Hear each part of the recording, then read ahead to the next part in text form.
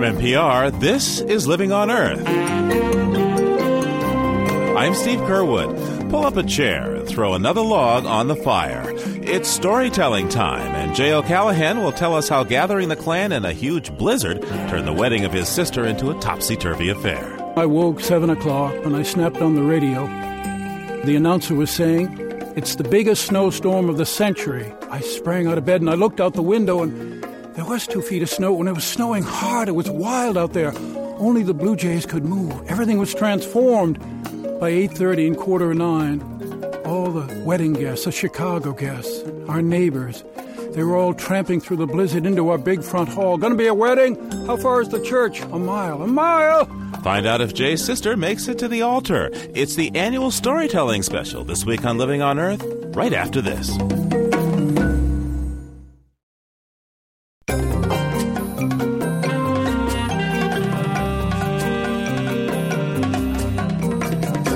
Welcome to Living on Earth. I'm Steve Curwood.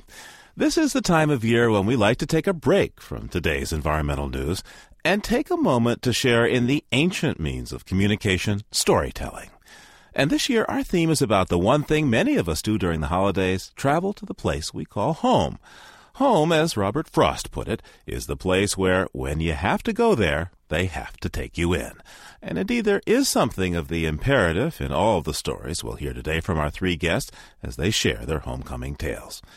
I'd like to welcome Jay O'Callahan. He's a storyteller from Massachusetts, and he's here with a tale about returning home for his sister's wedding and how a giant blizzard transformed that celebration into a day that no one soon forgot. Glad you could make it, Jay. Thank you, Steve. Also joining us is Andre Aciman, a writer and teacher at the City University of New York, and he'll be telling us about how and why the city of Rome became his adopted home. Andre, thanks for being here. Thank you for having me. I'd like to start our round of storytelling, though, with Diane Ferlot. Thanks for joining us. My pleasure.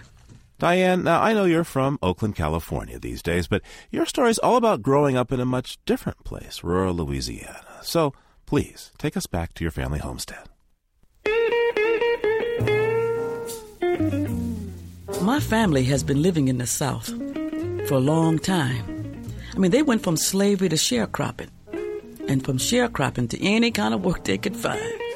And my grandfather, who was a preacher, was the first member of our family on my daddy's side who was born free. I was born in New Orleans, Louisiana, 57 years ago, and all of the family I ever heard about or knew about lived in Louisiana. We lived in the 17th Ward in Orleans Parish on Genoa Street. We knew everybody who lived on that street. And I remember the freedom I had just to run from porch to porch, house to house, visiting and playing with my cousins and my friends. And every time my cousin came over to visit my mama, she would holler out in this high-pitched voice, "Yoo-hoo!" and just walk in. But as a little girl, I spent a lot of time at my grandfather and grandmother's house in Alexandria, Louisiana, a small little country town. And back then, on Peabody Street, where they lived, it seemed like everybody had a porch to sit on. And everybody on Peabody Street knew me. Whenever I went anywhere, folks sitting on their porches would always say, "Hey!" whether you were coming or going. You see, that's the way it was in the South. You couldn't pass anybody without somebody saying hello. But now summertime in Louisiana was hotter than hot. In the evening, we used to sit on the front porch for hours, laughing and talking, telling stories, while trying to catch a cool breeze. And the screen on the porch kept the bugs out. And believe me, in Louisiana, there were plenty of bugs. And I was scared of every one of them, too. But you know, even though I didn't like the bugs, I did like their singing at night.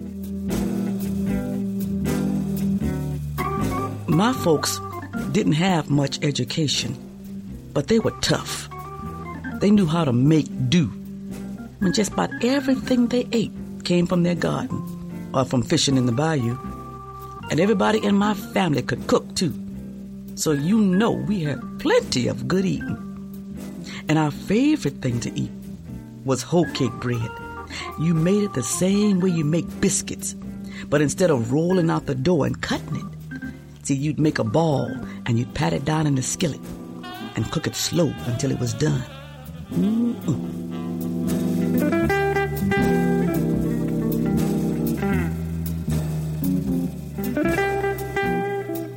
Well, back in 1945, when I was born, things were different in Louisiana. Because even though my daddy was a skilled bricklayer and a plasterer, because of the color of his skin and Jim Crow, he couldn't get this job, he couldn't get that job, couldn't sit here, couldn't sit there, couldn't go through this door, couldn't go through that door. But that's the way it was. And because of the way things were in the South, many black people started leaving the South. And my family decided to leave too. And my aunt, who had already moved to California, she told my daddy, "You want to come to California? There's more work out here." I didn't want to go to California, but before we left, they had a party for us. Everybody on the block came. I never will forget. It rained that day too. Tears were flowing. But my daddy, he put us on a train, and we headed up to California. I was 9 years old.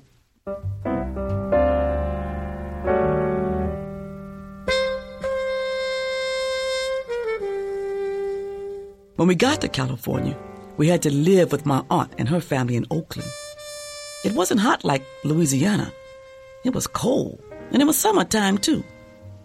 And I remember she didn't even have a front porch to sit on. But as soon as my daddy got a job, we moved out and got our own place. You didn't have a front porch either. And when people walked by your house, they hardly even looked at you. At first, I didn't like California, but my cousin lives right behind us, and that helped a little. But it was different. But one thing I liked, though, there was no bugs biting you. But at night I did miss the sound of the bugs singing. And when we went to the movies, we could sit anywhere we wanted to. We didn't have to go to the balcony. And when me and my mama got on the bus and I headed for the back, she said, "Oh, no, baby, it's okay to sit up front." And my daddy, he got more work than he ever got in Louisiana.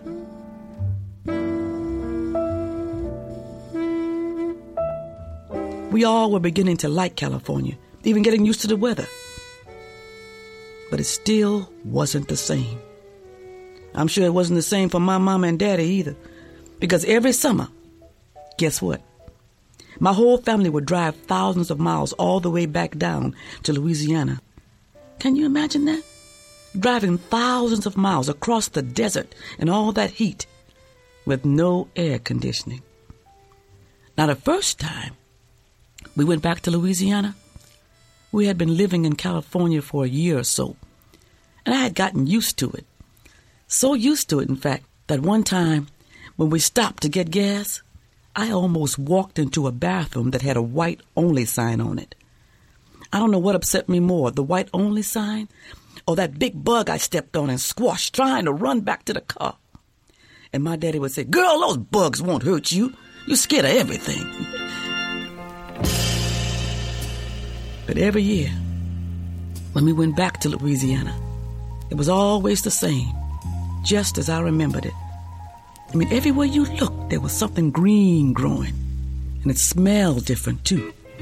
The smells of moisture from the swamps and humidity and mowed grass just filled the air. And when we finally turned the corner on Peabody Street, going to my grandfather's house, everybody would start waving and yelling, "Hey! Glad to see you again. Oh, you back home, huh?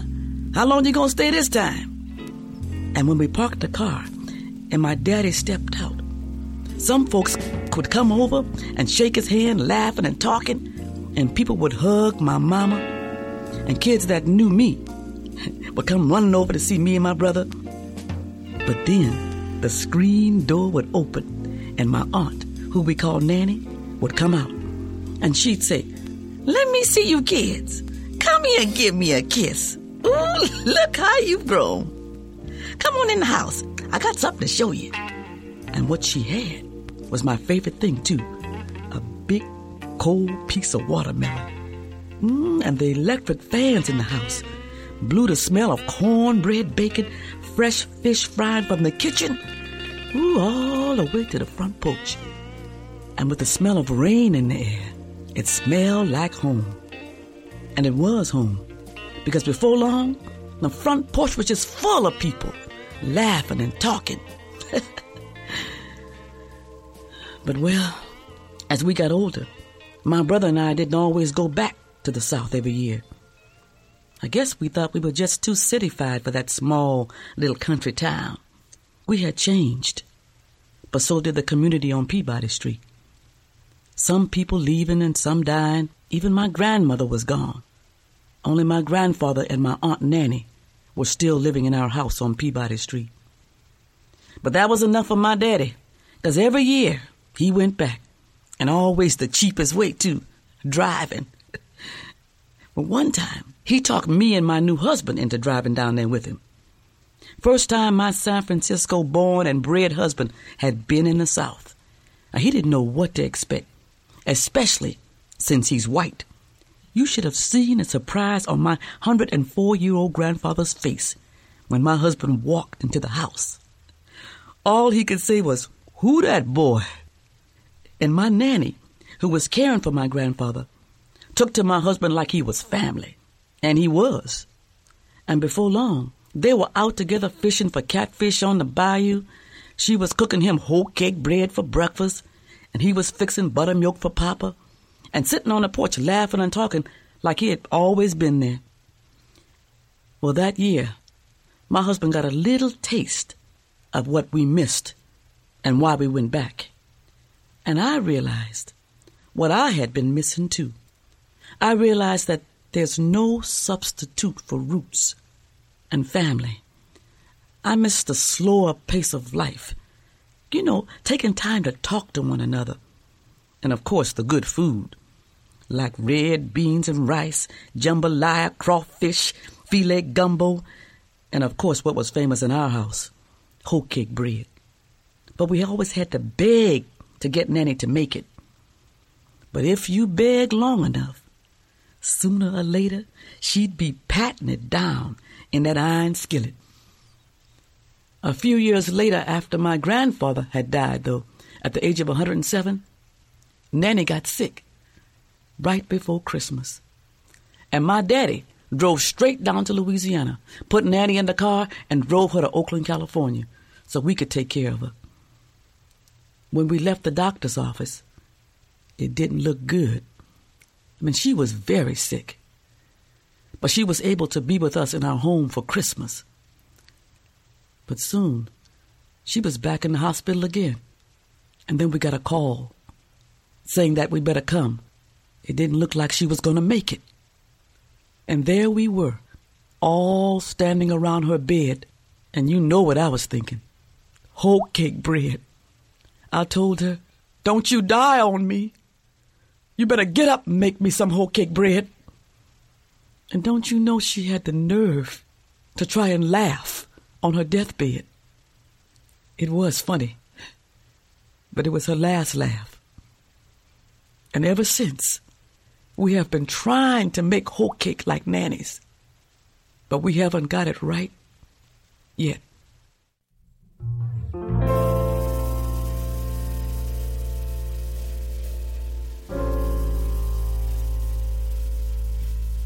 Storyteller Diane Ferlot. We'll be right back with more tales about coming home. Stay tuned to Living on Earth. Welcome back to Living on Earth. I'm Steve Curwood. You're listening to our annual storytelling special featuring Jay O'Callahan, Andre Asaman, and Diane Ferlot, who's just told us a wonderful tale about her yearly trips back to her family homestead in Louisiana. And Diane, your story reminds me of one I'd like to share with you all. It's about the years that my mother and I would return home from her job in Ohio to our family farmhouse in New Hampshire for Christmas and New Year's. Now, no one lived there. Once my mother started teaching out in Ohio, my grandmother moved over to my aunt's house in another state, but the spirit of home was still there. Now, this house was built in 1755, and it was always stone warm. Yeah, I mean, in the winter, sure, it was cold because the heat and water were turned off, but it was always warmer than the outside because there's it's a massive stone center chimney that reaches down to the constant 55 degrees of the earth. And so it doesn't take too long to get a wood stove going to get the place nice and toasty. And when we come back, that's what we do. We'd stoke it up, we get the place nice and warm, and head out to cut a Christmas tree. And, you know, even today, when I hear feet stamping at the back door, getting the snow off, that says home to me, just as much as the crackle of the fire that was going. And each year, we'd spend a lot of time in that car. Toll after toll, highway after highway, gas station after gas station getting there. And more than once, I think we must have gone through some pretty nasty snow and ice storms. But no one ever asked if it was worth it. It was all worth it when you were there, to be able to throw another log on the fire from a tree that had cut down maybe the previous year, someplace out on the 30 acres. It warmed you back then with the sweat and the saw, and then it warmed you again. And in just a few days, we'll be gone again. But there'd be no doubt that we come back for the holidays another year. So that's my story, Diane. A good one. I don't have to travel that far now to get there because that's the house I live in now. How about you? When's the last time you went to Louisiana? I went there in August. I took my mom back because she is beginning Alzheimer's now, and she keeps talking about going back to Louisiana. So I think we're going to take her. So we took her back in August, my husband and I. I saw the house where I used to live when I was a little girl. Man, had it changed. So all the, houses that I used to remember running from porch to porch. There's only a few people left on the block that knew me and my mama, but it changed a lot. But the funny thing about this trip to Louisiana, now that we're back home in California, my mother doesn't even remember going. Mm-hmm. How strong is that pull on the landscape in that community for you? So strong, because I went back there every year. It was always, people knew me, knew my mama, my cousins. It was just such a warm, everybody, I felt loved. So it gets harder and harder to go back the longer you've been away, perhaps. Yeah, especially since everybody's going and the neighborhood's changing. My house where I used to live looks so different and so old, and different people are living there. And it was kind of a rough neighborhood now. It's just different. Jay, what did Diane's story evoke for you? Oh, Diane, I love the love you had for Louisiana. I love the sense of smells and community and the voices, the welcoming. And I love the sense of your life going to California, that journey, and then being pulled back. And then the wonderful, wonderful cake. It was just like a wonderful invitation into your journey. Oh, thank you. Beautiful. And Andre? Oh, I mean, it filled me with so many things in common. To start with, I was born in a city called Alexandria, so it instantly rang a bell.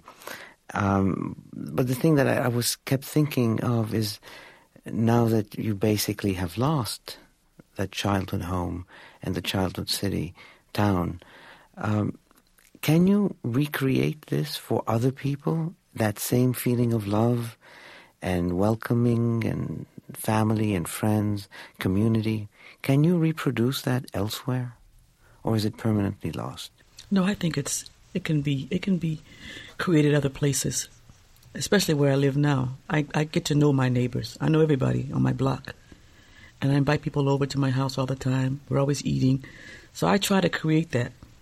Of course, my family, who lives in California, they still come over and we always gather, eating. And my mother can still sort of make whole cake bread, but she's losing it. And if I don't get the recipe, it's going to be gone forever. Yeah, I hope you get it soon. I want to try it myself. Andre, you're up next. Now, you grew up in Alexandria, Egypt, and at the age of 14, you and your family, who are Jews, were expelled from that country back in 1965. Your family fled to Italy. That's right. I first read your essay in the Best American Travel Writing of 2002, and I have to say I've never been able to think the same about Rome ever since. So can you tell us your story now? Or I guess since you're an essayist, you're going to want to read this to us. We may never become Roman, and yet it takes no more than a few hours for the spell to kick in.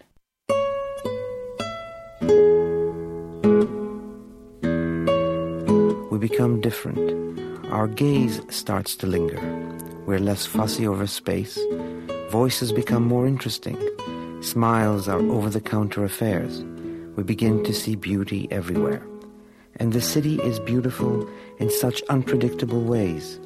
The dirty ochre walls are beautiful. And why not? Ochre is the closest stone will ever come to flesh. It is the color of clay, and from clay God made flesh.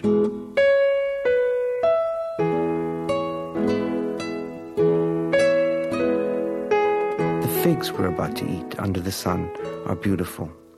The worn-out pavement along Via dei Capellari is, however streaked with dirt, beautiful. The clarinetist who wends his way towards the sunless Vicolo delle Grotte, wailing a Bellini aria, plays beautifully. What wouldn't I give never to lose Rome? I worry on leaving that I'll slip back into my day-to-day life far sooner than I thought possible. It's not just the beauty that I'll miss. I'll miss, too, the way the city gets under the skin, and for a while makes me its own.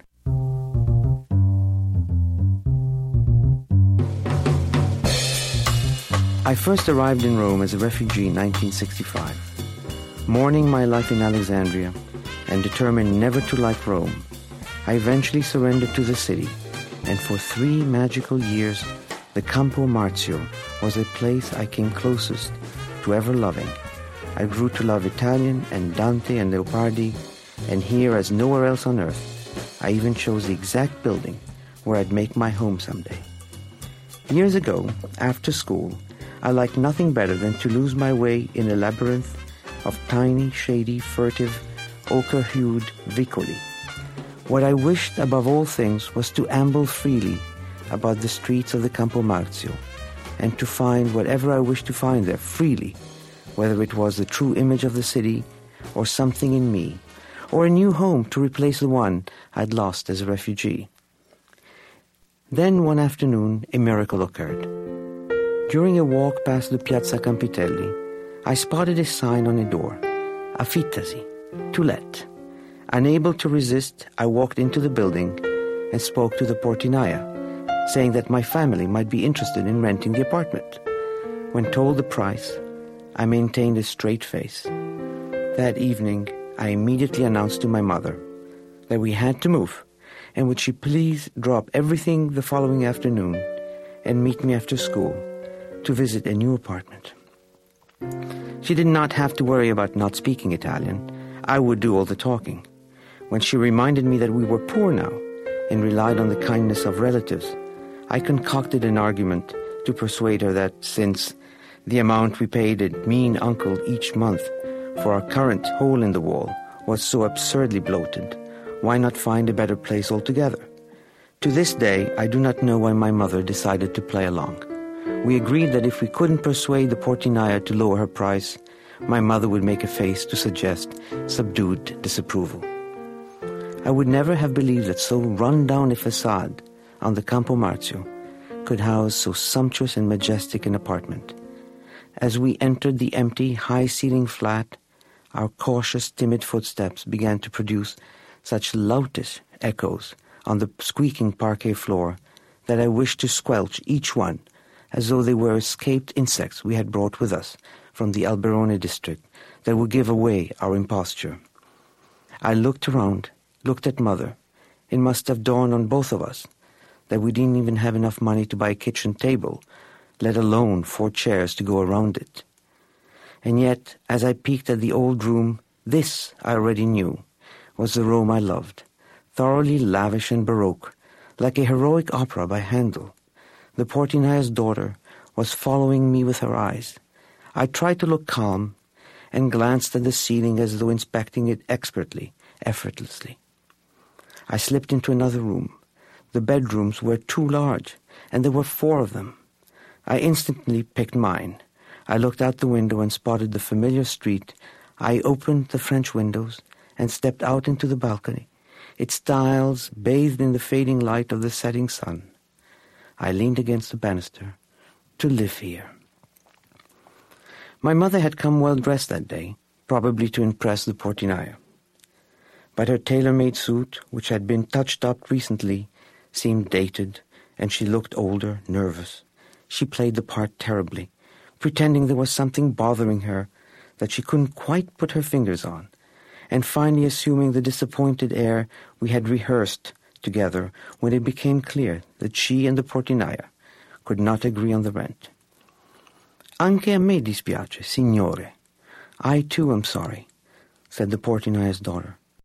What I took with me that day was not just the regret in her dark, darting eyes as she escorted us downstairs, but the profound sorrow with which, as if for good measure, she had thrown in an unexpected bonus that stayed with me for the rest of my life.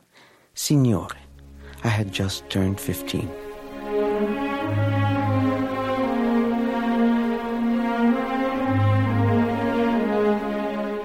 I have often wondered what became of that apartment.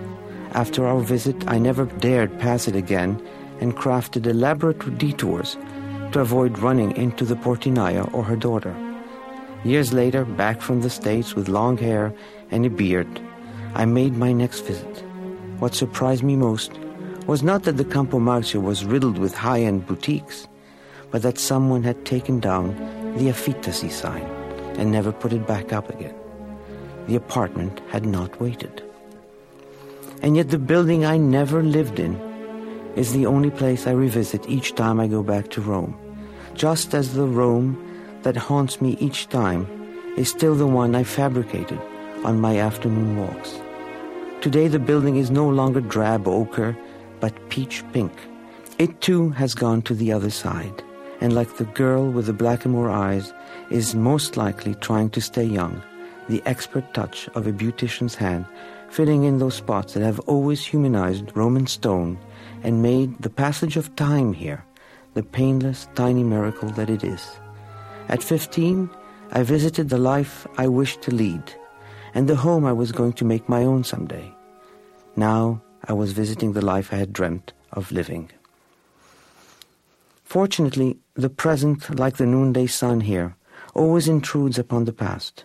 Only seconds after I come to a stop before the building, a budding indifference takes hold of me, and I'm hastening to start on one of those much-awaited long walks I already know won't end before sundown. I am thinking of ochre and water and fresh figs, and the good simple foods I'll have for lunch. I am to go out tonight with old friends to a restaurant called Vecchia Roma on the Piazza Campitelli. On our way, I know we'll walk past my secret corner on the Campo Marzio. I always make sure we take that route, where I'll throw a last furtive look up at this apartment by the evening light. An unreal spell always descends upon Rome at night, and the large lampadari on these empty interconnecting streets beam with the light of small altars and icons in dark churches. You can hear your own footsteps, even though your feet don't seem to touch the ground, but almost hover above the gleaming slate pavements, covering distances that make the span of years seem trivial. Along the way, as the streets grow progressively darker and emptier and spookier, I let everyone walk ahead of me, be alone a while. I like to imagine the ghost of the poet Leopardi, or of the French novelist Stendhal, or of the actress Anna Magnani, rising by the deserted corner, each one always willing to stop and greet me, like characters in Dante who have wandered up to the surface and are eager to mingle before ebbing back into the night. It is the 19th century Frenchman I'm closest to. He alone understands why these streets and the apartment up above are so important to me. He understands that coming back to places adds an annual ring and is the most accurate way of measuring time. He too kept coming back here. He smiles and says that he's still doing so, reminding me that just because one's gone doesn't mean one loves the city any less, or that one stops fussing with time here once it stops everywhere else. This, after all, is the eternal city. One never leaves. One can, if one wishes, choose one's ghost spot. I know where mine is.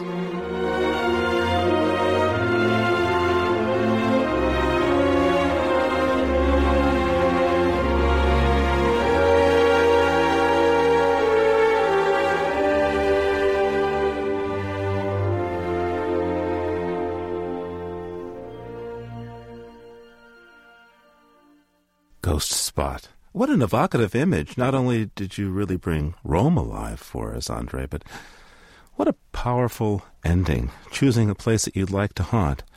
Let's talk about Rome for a moment. What made it so difficult to adapt to life living in Rome after leaving Alexandria? Well, my father had basically become an Italian citizen while still in Egypt. I suspect he must have bought a passport and we became Italian. So when they kicked us out of Egypt and expropriated everything we owned, we basically had to end up in a country that was our homeland, which it really wasn't.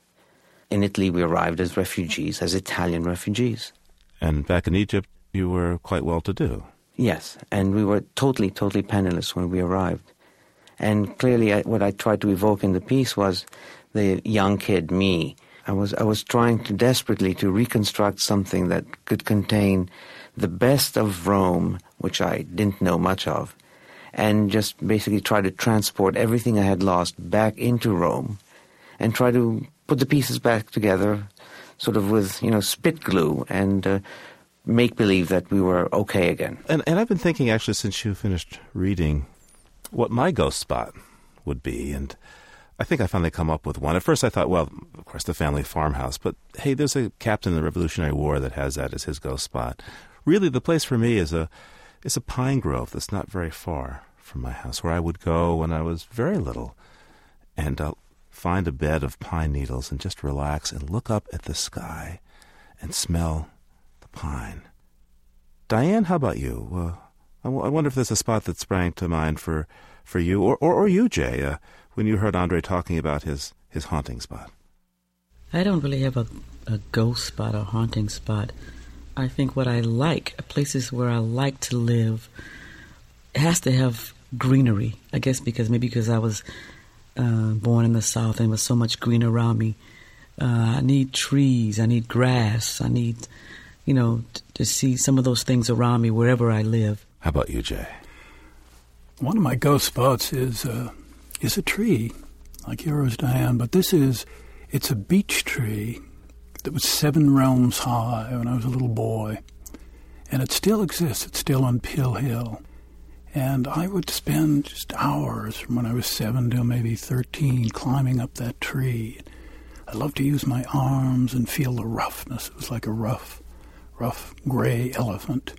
And somehow that's a ghost that gives me strength, just feeling that and almost feeling the roots going down into the earth. We'll be right back with more of our storytelling special in just a minute. Keep listening to Living on Earth. It's Living on Earth. I'm Steve Curwood. For our holiday storytelling special, I'm joined by storytellers Jay O'Callahan and Diane Ferlat and writer Andre Aciman. Jay, we're going to finish up with you. You have a story that takes place at your family's home near Boston in the dead of winter. I was sitting in my room in the basement in our big old house on Pill Hill. I call it Pill Hill because there were doctors all over the place. I hate law school. One more case. Gabriella Rugani versus the Food Mart, Trenton, New Jersey. Gabriella, what a beautiful name you have. I bet your hair's red like the sparks and you have a beautiful voice. Gabriella Rugani, 26, a dancer, slipped on some grapes in the Food Mart. Broke her leg. Hasn't danced in 2 years. Gabriella, I slipped too into law school. Awful. Gabriella, I'm falling down a well. Last year in college, I had all these friends. We could solve everything. Now they're scattered all over the country.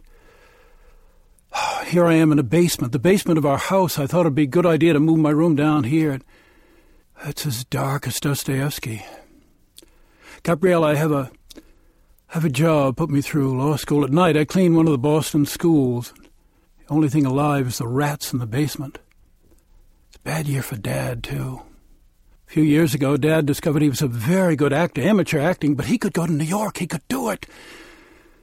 But I think he's decided not to support the family. It's tearing him apart. I shut the law book. Good night, beautiful Gabriella. I went upstairs, stood in the dark hall. Our great front hall can hold about 80 people. Bong, bong, bong, bong. Our grandfather clock striking midnight. So it's a new day now, February 4th, 1961. In 11 hours, my sister Patricia will be married. Oh, grandfather clock, 8 feet tall, dark oak wood. You know, clock, I used to like you when I was a little boy. You seemed to be full of play. Not now. Your sound is demanding now. You've turned into time, watching us, judging us, never joining in. I started up our wide front stairs. I was going to sleep in my bedroom. Mom wanted all of us to be where we'd been all these years for this last night. Got up to the second floor, and I looked at my sister Patricia's door. It was shut. Patricia, she's 24. She's going to come out tomorrow in her wedding dress, come down the stairs, and she'll never go back to that room. She's marrying John Medell. John Medell, a graduate student at MIT from Chicago. His parents from Chicago are here in the neighborhood, all of his friends. They flew in yesterday. They're staying with our friends all over the neighborhood. I don't look forward to the reception tomorrow. There'll be 150 people here in our house, and I have to be polite. How's law school? Well, I'm falling down a well. Good, that's the spirit. Keep it up. Bong, bong, bong, bong. I woke 7 o'clock, grandfather clock, and I stretched, went back to sleep, and I snapped on the radio. The announcer was saying, "It's the biggest snowstorm of the century. This is a blizzard, ladies and gentlemen. 2 feet of snow, and it's snowing on the snow all day and all night. Everything is canceled. Celtics, Bruins, college boards." I sprang out of bed, and I looked out the window, and there was 2 feet of snow, and it was snowing hard. It was wild out there. Only the Blue Jays could move. Everything was transformed. By 8:30 and 8:45, all the wedding guests, the Chicago guests, and our neighbors, they were all tramping through the blizzard into our big front hall. "Gonna be a wedding? How far is the church?" "A mile." "A mile?"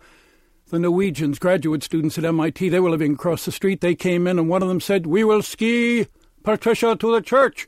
Dad said, "Quiet down, everyone. I'm calling the Department of Public Works. Oh, listen, we need a plow up here. My daughter's getting married up on Pill Hill." Dad held his hand over the phone. He says he's got some nut from Pill Hill. Dad listened and put the phone down. I could hear the superintendent in the background, Ed Hickey. He said, "I'm going to that wedding. Get a plow up there." I said, "Dad, we'll need a heavy car to get Patricia to the church." That's right. I'll call Fred Fredericks. I've done a lot of acting with him. He calls me Lear. "Fred." "Yeah, it's King Lear." "Listen, Fred, Patricia's getting married this morning. We need a car that'll get through the storm." Great, 10:30. He's going to send a funeral limousine." I grabbed a shovel and I went running out into that blizzard. 5 of the Chicago fellows, they followed me. I got them shovels and I started shoveling. Snow was heavy. "Drill, ye terriers, drill." I was shoveling away and making a path for Patricia. And I was thinking of Patricia's long path, painful path. When Patricia was in the 8th grade, she weighed 65 pounds, held together with freckles. She was in Mom's bedroom one night. "Nobody has asked me to the 8th grade dance. I'll never have a bosom." All through high school, Patricia, she was freckles, bones, and brains, a lot of brains. Every college wanted Patricia. She knew she'd be homesick, so she commuted to college. She would study up on the 3rd floor. That's where Graham is. Graham has the idea that if a girl isn't engaged by the time she's 11, she's an old maid. Graham would crook her finger and say, "Now, Patricia, be standoffish, but not too standoffish." Then late in college, Patricia started to act. Never forget, at the Footlight Club, she was in Pygmalion. She was Eliza Doolittle. And toward the end of the play, she was the transformed Eliza Doolittle. She came out, stood on stage, and she was so beautiful, the audience gasped. "Drill, ye terriers, drill! The plow's coming!" The plow was coming like a ship through the blizzard. We shoveled an hour and a half. I was freezing, all of us were. We ran into the front hall, and Mother said, "The bride's coming down the stairs, everyone." And Patricia, she started down the stairs, my sister. She was the bride coming down the stairs. And I thought of when Patricia was 12, her birthday. We were in the dining room, and Dad said, "Get the birthday cake." I was 10, my sister Kathy 8. We ran into the kitchen and we lit the 12 little candles. And Kathy carried the cake into the dark dining room. Dad had snapped the lights off, and Dad was singing, "Happy birthday to you." Kathy set the cake down in front of Patricia, and Patricia's face was long, narrow, and it was filled with such happiness that I didn't want the moment to end. I didn't want any more tears. I didn't want her to blow the candles out, but she started to blow them out, and I willed that the candles would not go out, but the flames leaned to the left, and they went out. And I wanted to say, "Dad, don't turn the lights on yet," but he snapped them on. It was over. I went to bed hurt, felt time didn't care. Patricia kept coming down the stairs in that beautiful bridal gown. We all applauded. When she got to the bottom, Dad put a cape around her shoulders. He had galoshes. We went out into the blizzard. Patricia got into the funeral limousine, and off it went. And the rest of us, we walked. We walked in that blizzard all the way down Peel Hill. My feet were so cold they felt like needles. On we went through the village, and the only sound was a police car with chains, clunk, clunk, clunk, clunk, clunk. We were all freezing. We got to the church. It was warm, but we were shivering. Just 40 or 50 of us, not 150. The organ played, and we turned, and Dad and Patricia were coming down the aisle. Dad was an epic with a mustache, and Patricia looked like a beautiful candle. They walked all the way down the aisle, and just then there was a great rumble. I thought the roof was coming, and I looked up and I realized it was snow sliding off the roof. And Dad handed Patricia to John Medell of Chicago. There was something solid about John, something solid and steady. He was like a Yankee clipper ship. The wind was so loud, it was like a roaring river. So we couldn't hear the ceremony, but we could see John putting the ring on my sister's finger. Then they kissed, and we cheered.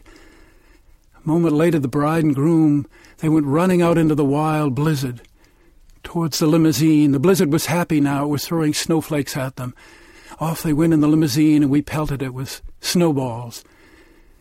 We walked up Peel Hill, and Mrs. Lawrence said to me, "The whole world has turned into a bride for Patricia." Old Mrs. Archibald's brown wig flew off, landed in a tree. Mrs. Lawrence said, "It will make a lovely nest."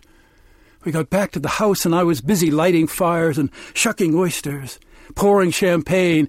The caterers arrived. They were late but cheery, and soon enough from the kitchen the clatter of dishes and the smell of baked ham. And time was moving on. Bong, bong. Uncle Eric, playing the piano. Waltzes, polkas, dances galloping round. The violinist arrived. He was a cannonball of a man. Patricia was speaking with a guest, and the cannonball violinist went right up behind her, and he played.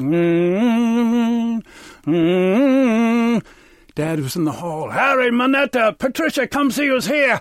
Patricia came running down, and the cannonball seemed stuck to her.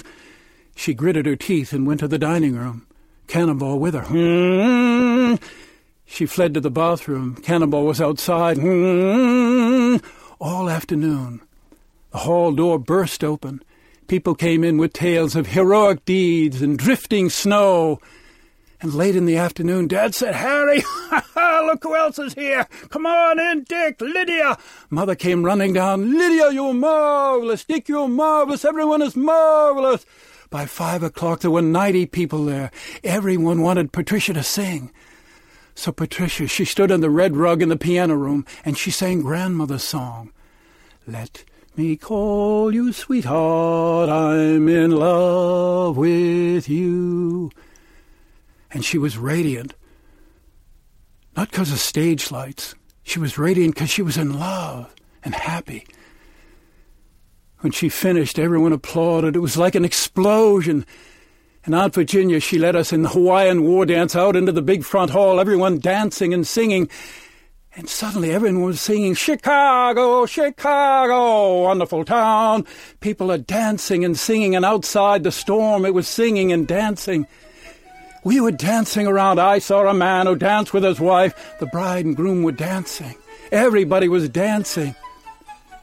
The Norwegians were jumping up and down. The cannonball was jumping up and down. And it was then I saw the grandfather clock. It was vibrating. It was vibrating. And then it leaned just an inch. It leaned towards us, and then it fell back and leaned towards us, and then it began to bounce. The grandfather clock was bouncing. Bong, bong, bong. Oh, and I thought, Gabriella, if time can dance, then you'll dance. There is hope. If time can dance, Gabriella, there is hope. There is hope. There is hope.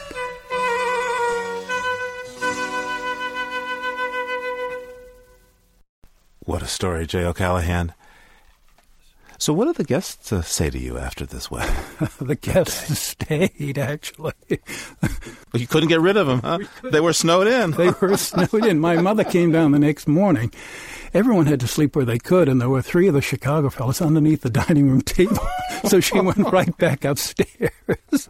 People couldn't leave. After 2 days, Mother was in a room saying, when are they going to leave?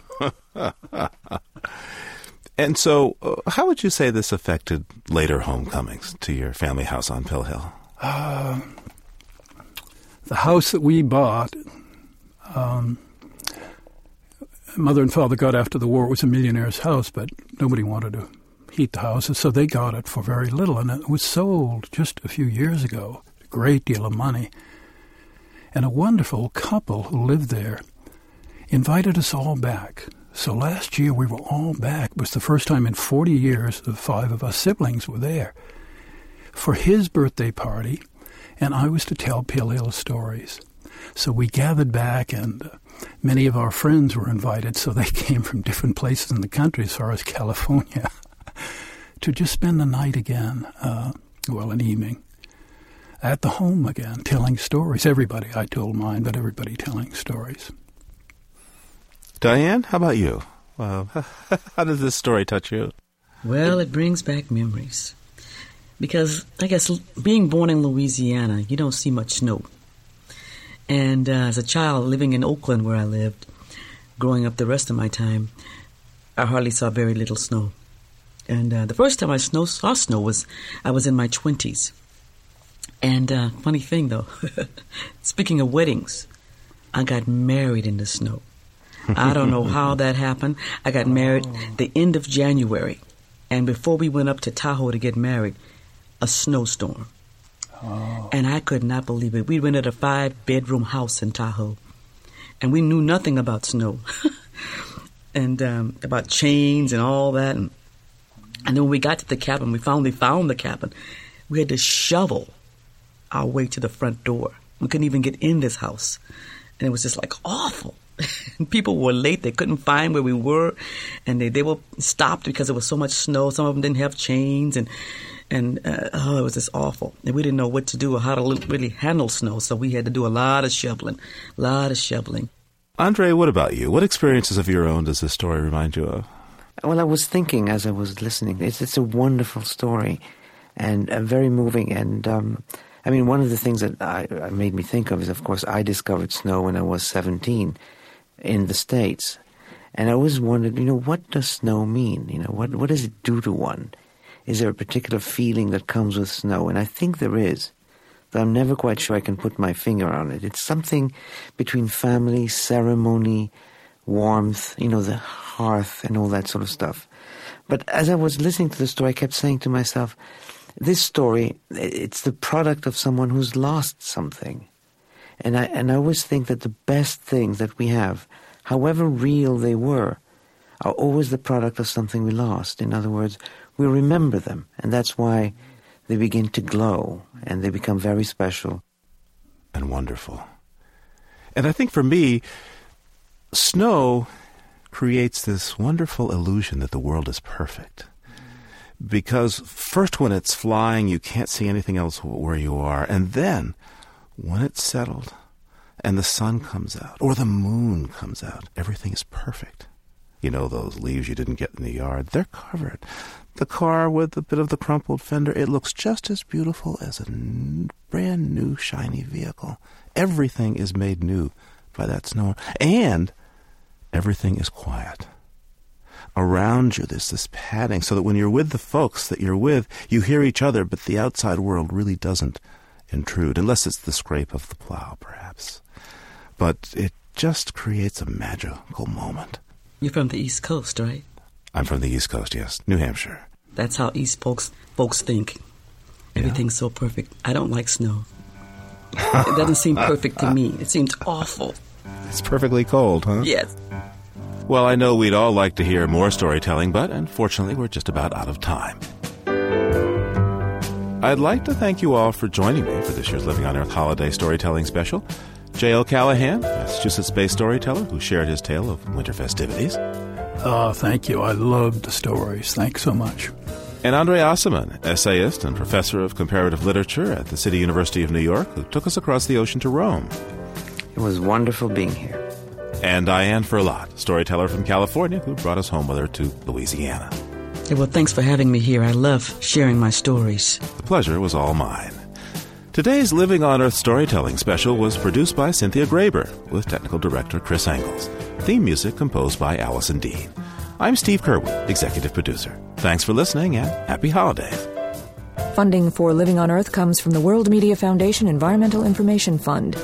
Major contributors include the William and Flora Hewlett Foundation for coverage of Western issues, the National Science Foundation supporting environmental education, the Corporation for Public Broadcasting supporting the Living on Earth Network, Living on Earth's expanded Internet service, the Educational Foundation of America for coverage of energy and climate change, the Ford Foundation for reporting on U.S. environment and development issues, the David and Lucille Packard Foundation for reporting on marine issues, the W. Alton Jones Foundation, supporting efforts to sustain human well-being through biological diversity, www.wajones.org, the Oak Foundation, the Town Creek Foundation, and the Richard and Rhoda Goldman Fund.